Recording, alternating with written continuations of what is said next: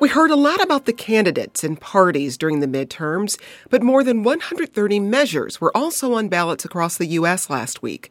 From decriminalizing psychedelic mushrooms to prohibiting slavery to implementing new rules around how and where we vote, Americans made a lot of local decisions with national implications this November. We'll discuss some of the midterm results you might have missed and what they mean for you. I'm Jen White. You're listening to the 1A podcast, where we get to the heart of the story. Stay with us. This message comes from NPR sponsor Smartwool. From hiking summits to running errands, backcountry skiing to couch surfing, Smartwool base layers are everything you need to go anywhere. They make versatile merino wool base layers that offer all-day comfort for all your adventures. They're the first layer you'll want to put on and the last layer you'll want to take off. Enjoy 15% off your first order and find the right base layer for you at smartwool.com.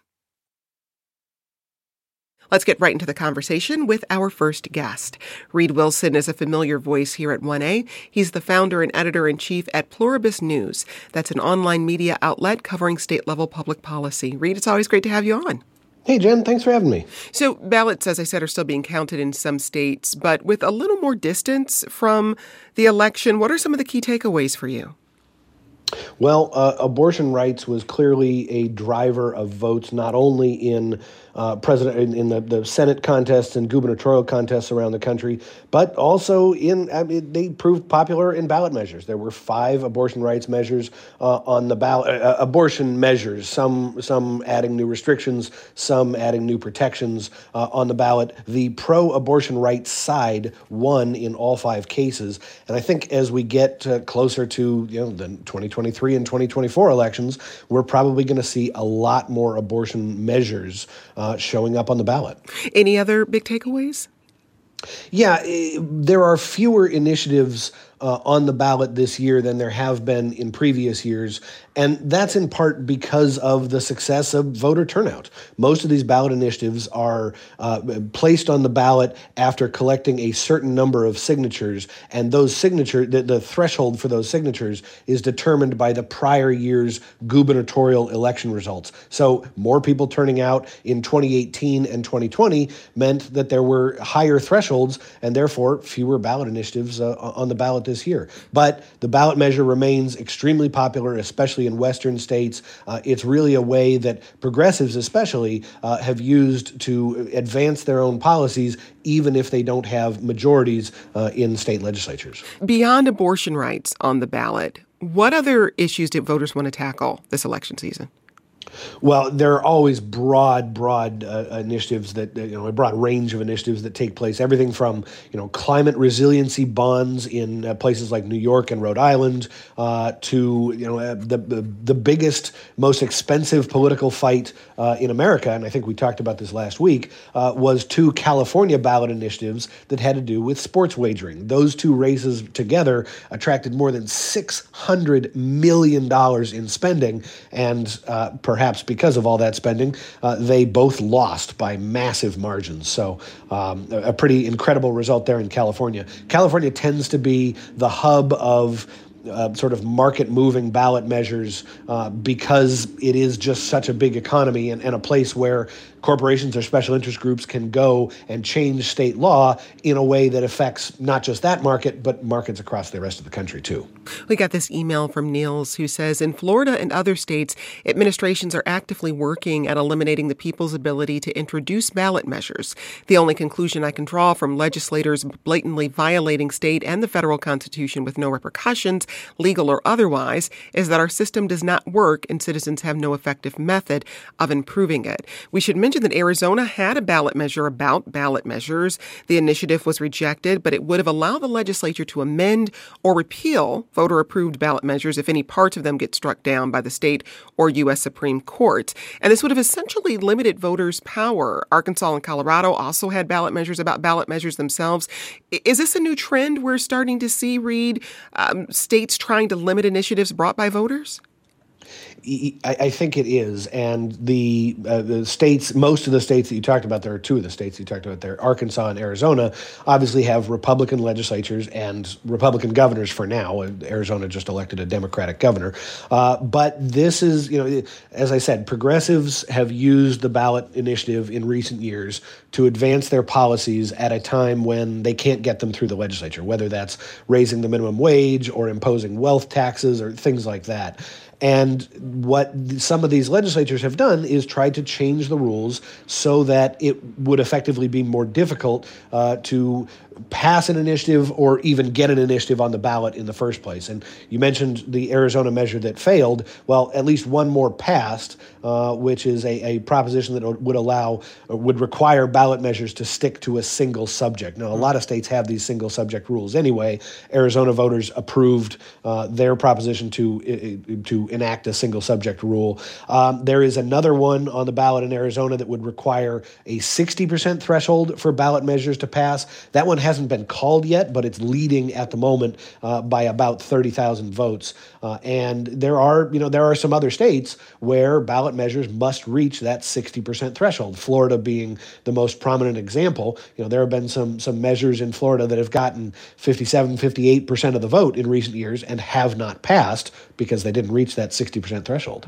There was also a good portion of ballot measures that dealt with how we vote. Voter ID, even ranked choice voting made it onto some states' ballots. What voting law initiatives stood out to you? Well, there were just a couple that sort of tinker around the edges here. Nebraska voters passed a measure that would require a photo identification to vote. In Michigan, they added several elections protection measures to the state constitution, so something that voting rights activists are cheering these days. And then in Connecticut, the voters passed a measure that would allow early voting. Northeastern states are typically sort of behind the curve on early voting. I think that's a legacy of sort of the first settlers who showed up and wrote voting rules in states like Massachusetts and New Hampshire and Connecticut. And then I'd point to Nevada as well, which is a state that took the first step towards implementing ranked choice voting, which I think we've talked about before. Nevada would be the third state to implement ranked choice voting after Alaska and Maine. But the way Nevada's rules are written, this measure actually has to pass again in a couple of years before it finally qualifies. If you want to learn a little bit more about ranked choice voting, how it works, you can find a conversation we did, I think it was earlier this year, at the 1A.org. We'll also tweet out a link at 1A. Broadly speaking, Reed, for states that do have ballot measures, how important are they for regular citizens who want to make a change in their state? Ballot measures have a long and complicated history, and most states, especially Western states, adopted the ballot measure in the progressive era about a little more than a century ago, and they used those ballot measures to combat the control over the state legislature that timber barons and railroad barons had. Those sort of the biggest of big donors, if you will, who really controlled state legislatures, and the citizens used those ballot measures to claw power back, to oust those powerful interest groups from control. In more recent years, though, it's interesting that these ballot measures have been seen as a way for special interest groups and even corporations to rewrite state law that favors them. I'd point to a California proposition this year that ostensibly would have been really good for the electric vehicle industry, but Governor Gavin Newsom opposed the measure because he saw it as just a massive corporate giveaway to the rideshare company Lyft.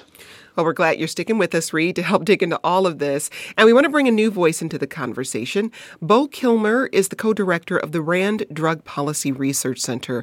Beau, welcome back. Thanks for having me, Jen. Recreational marijuana legalization was on the ballot in 5 states: North Dakota, South Dakota, Arkansas, Maryland, and Missouri. I want to get to each state, but first we got this tweet from Bob who says, any sense why South Dakota's recreational marijuana initiative failed? Beau, what can you tell us?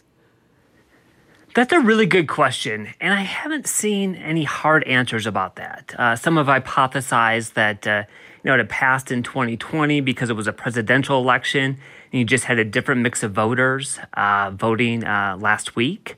It's not entirely clear why it didn't pass, but I sense that the discussions are going to continue in South Dakota, as well as in some of the other places where it didn't pass. And how close was that race? In South Dakota, I'm not entirely sure about the difference there. But as you mentioned, it was on the ballot in 5 different states, and it ended up passing in Maryland and Missouri. Mm-hmm. So, some people may look at that and say, look, 2 out of 5 states, cannabis didn't have a good night at the polls. But here's another way to think about it. For those 5 states, they have about 17 million residents, and Maryland and Missouri account for more than 70% of that total population. So some people may look at that and say, hey, it was a win. Reed, what are your thoughts when you look at that result, that only 2 of the 5 states with marijuana legalization on the ballot actually approved the measure? Well, so in South Dakota, the measure passed or failed by a 53 to 47% margin. And when it passed a couple of years ago, the margin was pretty close, too. It was 51 or 52% voting in favor. That measure actually got booted. It was ruled unconstitutional after a challenge from Governor Kristi Noem, who is a staunch opponent of legal marijuana. But when we take a look at the races that happened this year, most of them were pretty close. Maryland was not close. We knew that voters were going to approve legal marijuana by a wide margin there, but Maryland is the only blue state on that list. The other 4, Missouri, South Dakota, Arkansas, and North Dakota, are all very conservative states. The interesting thing for marijuana legalization advocates here is that now that they've reached, I think it's 21 states in the District of Columbia that have legalized marijuana for recreational purposes, they don't have a lot of other places they can go to run these ballot measures. Most other states don't allow citizen-initiated ballot measures, and as a matter of fact, Maryland doesn't either. The legislature there put the measure on the ballot. But legalization advocates, they now have to turn their attention to state legislatures who have been more reticent, but not entirely reluctant to pass legalization bills. There have been some states like Vermont and New Jersey where it's been the legislature that has approved marijuana rather than the voters. We got this email from Jay in Oklahoma who says, years ago when Oklahoma voted to allow recreational marijuana and expanding Medicaid, our mostly Republican leaders started passing laws directly contradicting our choices. How are Republicans planning to curb the rights the voters have passed, and what can they do? Reed, what are the options here if those state legislatures don't like the measure that's passed? What options do they have? In a number of states where voters have approved legal marijuana over the objections of office holders, those state legislatures have allowed local governments to effectively ban pot sales in their area. So they've allowed cities to hold referenda, to block legal pot sales or dispensaries from opening, and that's probably the path that we would see in states where there is legislative opposition. Maryland and Missouri voters, as we said, did approve the legalization of recreational marijuana, but what happens next in those states? Well, in Maryland, starting at July 1st, 2023, the personal possession of up to 1.5 ounces of cannabis will be legal for those who are 21 and older. And just to help you put that in perspective, that's the equivalent of about 40 to 120 joints, depending on how you roll them. And also beginning July 1st in the state, the initiative will allow adults to grow up to 2 cannabis plants in their home as long as it's out of public view. Now, in terms of what's going to happen with respect to retail sales in Maryland, it looks like that's going to be addressed by the General Assembly in next year's session. So we don't know what the retail market is going to look like. Now, in Colorado, voters approved the decriminalization of psilocybin, or magic mushrooms as they're more commonly known. What were the details of that measure, Bo? Yeah, well, first of all, I think it's important to step back and make this distinction between decriminalization and legalization. Those terms sometimes get used interchangeably, and it ends up creating a lot of confusion. So when we talk about decriminalization, we're typically talking about reducing the penalties related to just possession. Whereas in some places where it may have been a criminal offense, it's now, perhaps a civil offense and you pay a fine. It's still illegal, but it's not a criminal offense. Now, when we typically talk about legalization, that not only legalizes the possession, typically for those who are 21 and older, but it also allows for some aspect of supply. So decriminalization doesn't usually affect the supply. Decriminalization is usually about the possession laws. Now, what happened in Colorado were two different things. First of all, this was Measure 122. It creates a state-regulated kind of system with a number of what are going to be called healing centers, where anyone 21 and older can use psilocybin, the active ingredient in magic mushrooms, under supervision. And it looks like those centers will open up probably sometime in 2024. But what didn't get it as much attention is that the measure also legalized the possession, use, cultivation, and sharing of psilocybin and some other plant-based psychedelics for those who are 21 and older. There aren't going to be retail sales, but people can grow these plants and can give away the product. And so that's very different from the psychedelics initiative that passed in Oregon in 2020.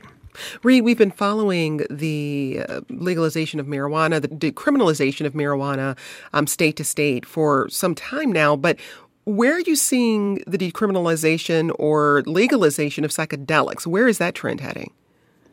Yeah, I think we're probably going to see it in some of the more liberal blue states. As Bo said, it started in Oregon, now it's gone to Colorado. Important to remember that Colorado and Washington State were the first two that legalized marijuana for recreational purposes, a decade ago. I can't believe it was that long ago. There was a psilocybin initiative on the ballot here in Washington, D.C., 2 years ago, I think? And I would be willing to bet you that it will show up on ballots in Washington State and California in the coming years. But this side of the debate doesn't quite have the momentum yet that legal marijuana did. There's no sort of big national push to legalize these magic mushrooms, at least that I've seen so far. But who are the major drivers of this push to legalize psychedelics? There are a number of funders. Dr. Bronner's, famous for the soap and other products. The owners there have put a fair amount of money behind these initiatives. And one thing I did want to follow up on is in terms of Oregon, as we mentioned, legalization of psilocybin, being under supervision, was passed in 2020. But it was also on the ballot in a number of places last week. When the measure passed in 2020, it allowed local jurisdictions to ban these centers or implement a 2-year moratorium.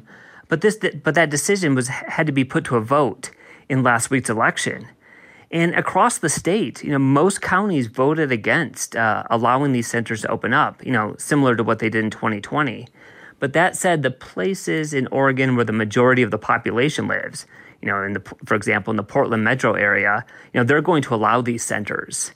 And this is a bit different from what was passed in Colorado, in that Colorado doesn't allow for this local opt-out.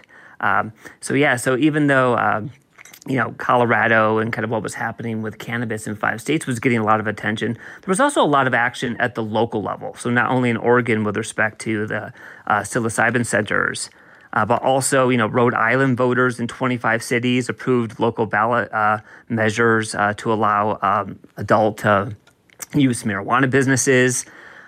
In Ohio, 5 cities passed decriminalization of cannabis. So there was a lot of action last week. We have to leave it there for now. Bo Kilmer is the co-director of the RAND Drug Policy Research Center. Bo, thanks so much for your time. Reed Wilson is sticking with us. He's with Pluribus News. And in a moment, slavery was on the ballot in 5 states, and 1 state voted not to prohibit it. We find out why after this. I'm Jen White, back with more in just a moment.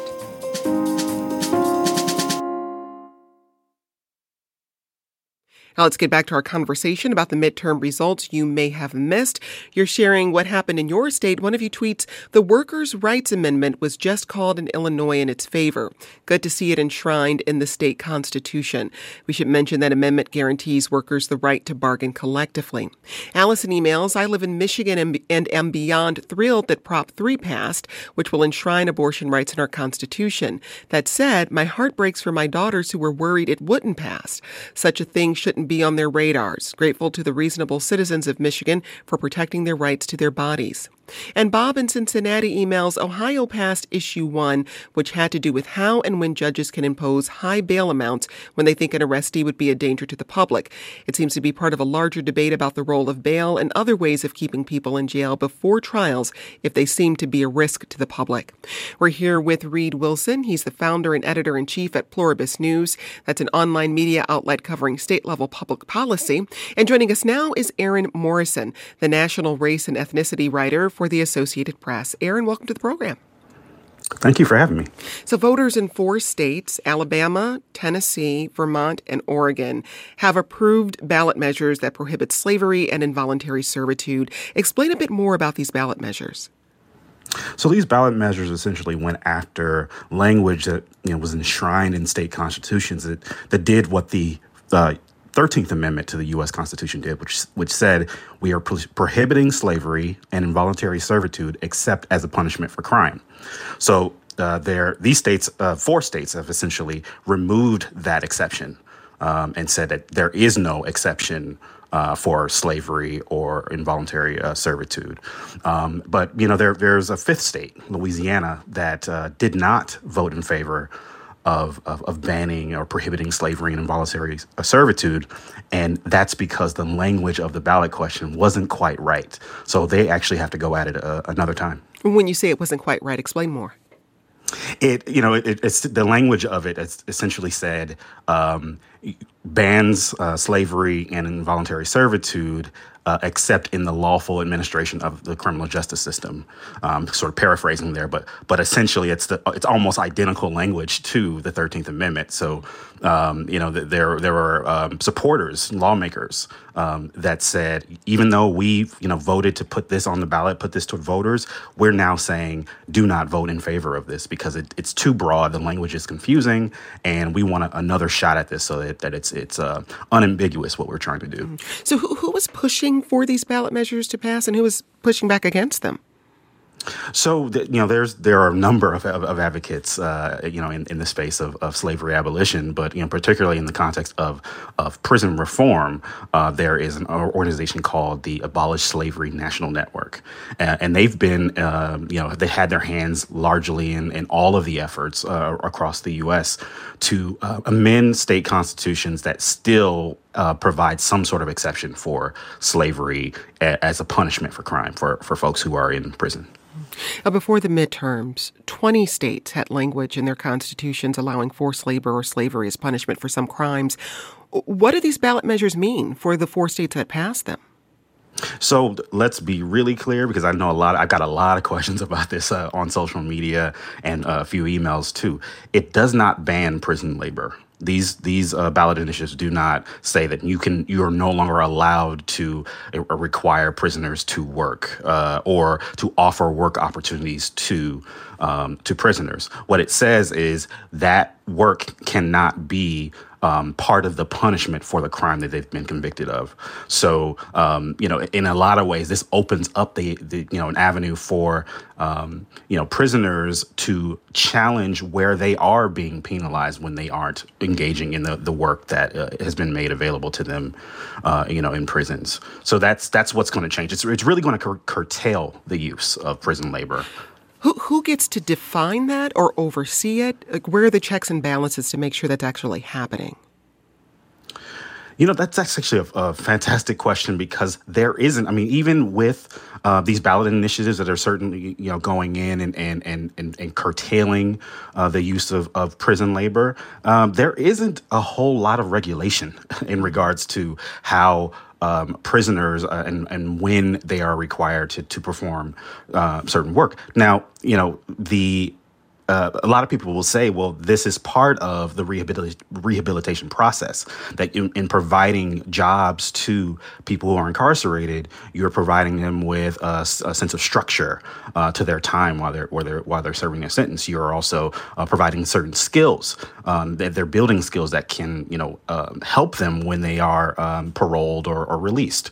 But there are also those who say, yeah, but when a prisoner does not perform satisfactorily in these jobs, they can be punished by having their phone privileges taken away, or visitation rights taken away, or even being put in solitary confinement, which is eerily similar to the punishments that were exacted on enslaved people. So there's two schools of thought around this, like supporting rehabilitation, but also at the same time making sure that this type of labor, prison labor, cannot be exploited so easily that it just almost resembles enslavement, that we abolished with the 13th Amendment. What does this mean for prisons that use prison labor or even have prison work programs?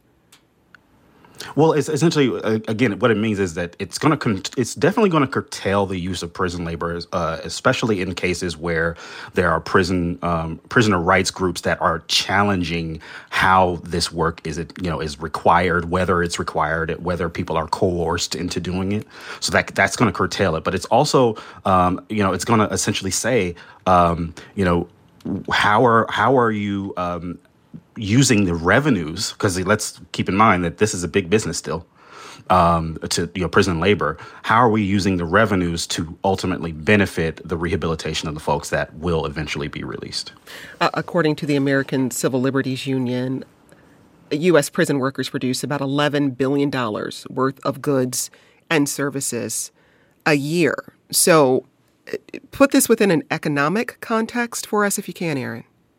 Yeah, I mean, what we're talking about is, as you said, billions of dollars, but the prisoners themselves are making pennies on the dollar for their work, and in some cases, it's work that would be really expensive for the carceral institutions to have done by an outside vendor. So, for instance, if you're requiring prisoners to do much of the upkeep of a prison, then you don't have to pay necessarily a group from the vendor from the outside to come in and do a lot of the cleaning and upkeep that obviously could be really expensive and pricey. Where prisons have had to really cut back on costs, they can't do so in the area of correctional officers or guards. So they can save by saying, hey, why don't we require prisoners to do some of the work? It again provides some structure to their day, to their daily lives, but it also may end up benefiting them in other ways. But there are two schools of thought on that, and whether or not that's a humane thing to do. Reed, we're talking about bright red states like Alabama and Tennessee voting for a form of criminal justice reform. How often do we see red states vote for arguably progressive-leaning ballot initiatives? Oh, frequently. And I think this gets to the broader sort of nuance of a typical voter, that the voters don't fall neatly into a red or blue category along party lines. When a minimum wage ballot measure goes on the ballot, for example, it doesn't matter if it's in a red state or a blue state, it almost always passes. When we talk about removing the racist and outdated language in state constitutions, two of the first three states that did it back in 2020 were Nebraska and Utah, which are not exactly beaming bright blue icons. So this gets to the point that there are very few voters who hew exactly to a Democratic or Republican line. Their voters are complicated, and they have complicated feelings. One thing I'll point out, by the way, in the Alabama question that removed slavery from the state constitution, that was a total rewrite of the state constitution. And Alabama's state constitution had something like 989 amendments to it. Even with the rewrite, it's a 747-page document. The Alabama Constitution is the longest governing document in the entire world. Aaron, as we said earlier, 20 states have this law on the books. They have language in their constitutions that allow forced labor or slavery as punishment for some crimes. Are you seeing a trend with other states moving in this direction?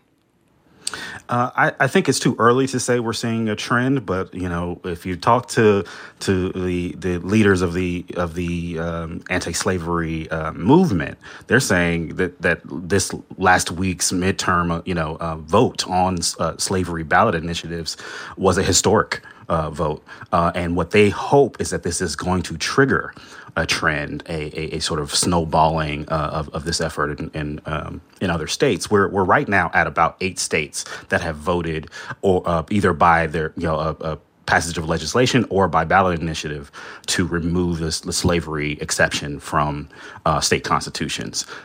You've mentioned Nebraska and Utah. Colorado was considered one of the first to do it by ballot initiative. And then the leader that I spoke to from the Abolish Slavery National Network told me that he and others in his network worked with 15 states this year, but only 5 of those ballot initiatives actually went to voters, last week. In 2023, they're hoping to work with 24 states. And they need to do that because in order for a federal revision to the 13th Amendment to happen, they need about 38 states to be ready to come forward and ratify that constitutional amendment. So what they're trying to do right now is basically run up the score. They're trying to get as many wins as they can so that by the time there is enough support in Congress for a revision of the 13th Amendment, they will also have the 38 states they need in order to ratify that. And the leader I spoke to expects that they'll have 38 states by 2025. Reed, I want your read on that as well. How likely is it we'll see 38 states move in this direction to ratify the 13th Amendment? Oh, it's extremely difficult to get 38 states to agree on what day of the week it is, much less on changing the Constitution. I think what we're more likely to see is the state-by-state effort to remove the racist and outdated language that are in their own constitutions. A lot of these constitutions are 150, 200 years old, and or older than that even, and they contain a bunch of stuff that contradicts themselves and stuff like that. So I think we're more likely to see the state-by-state move than we are any sort of federal movement. We got this email from Aaron who says, in Baltimore, a grassroots effort to get the necessary signatures for a transit equity measure never made it on the ballot. One signature was thrown out because the signature didn't include her middle name. But Sinclair Broadcasting got their signatures together to put term limits for council members on the ballot. I wish I would have known that voting for term limits was on the ballot to protect this corporation's business interests. I'd love to hear from both of you, as we are soon to head into the 2024 election cycle. Sorry to say that out loud, but it's where we are. How should voters think about being informed about the ballot measures that they're going to be voting on? Not just the language of them, but also who's supporting them, who's promoting them, who's pushing back against them. What advice do you have, Aaron? Well, I certainly think, in the case of the anti-slavery ballot initiatives, it's really about, making sure that those who are putting the effort forward, who are putting the legislation forward to create the ballot initiatives, or those who are organizing, on the streets, on the grassroots level, getting the signatures so that the petition or the ballot initiative can make it to the election day. I mean, I think it's really about doing your homework on those groups that are behind it. I mean, certainly a lot of people in Louisiana believed that the effort there was a good one, and then they come to find, and it's complicated, so I'm not going to give you all the weeds and the details here, but, what they were essentially saying was, hey, we supported you to, when you said that you were going to put this on the ballot, and now you're coming back later and telling us that this language is not right. And